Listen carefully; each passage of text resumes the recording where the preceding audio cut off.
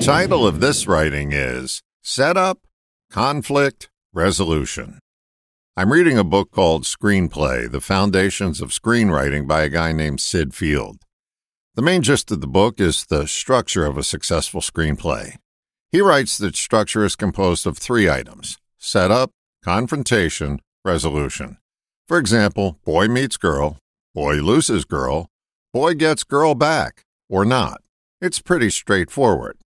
Got me to thinking that the chapters of life follow the same formula. We embark on a new chapter with eyes open and make progress.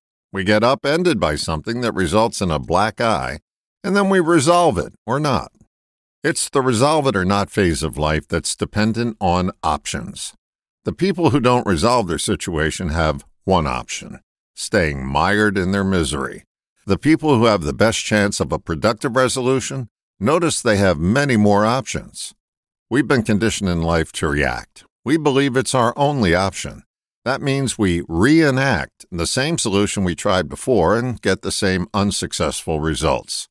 We don't recognize that doing the same thing again and again keeps us stuck in the past, in the land of remember when. Resolution is dependent on responding versus reacting. Responding is noticing that there's more than one option. In fact, countless more options present themselves if we stop and notice that our standard reaction isn't working. But alas, we stay stuck with our one option by making excuses for it. I'm not trying hard enough. Or everyone's against me. Or my favorite, it was God's will. Maybe it's just me, but I don't think God wants you to stay stuck.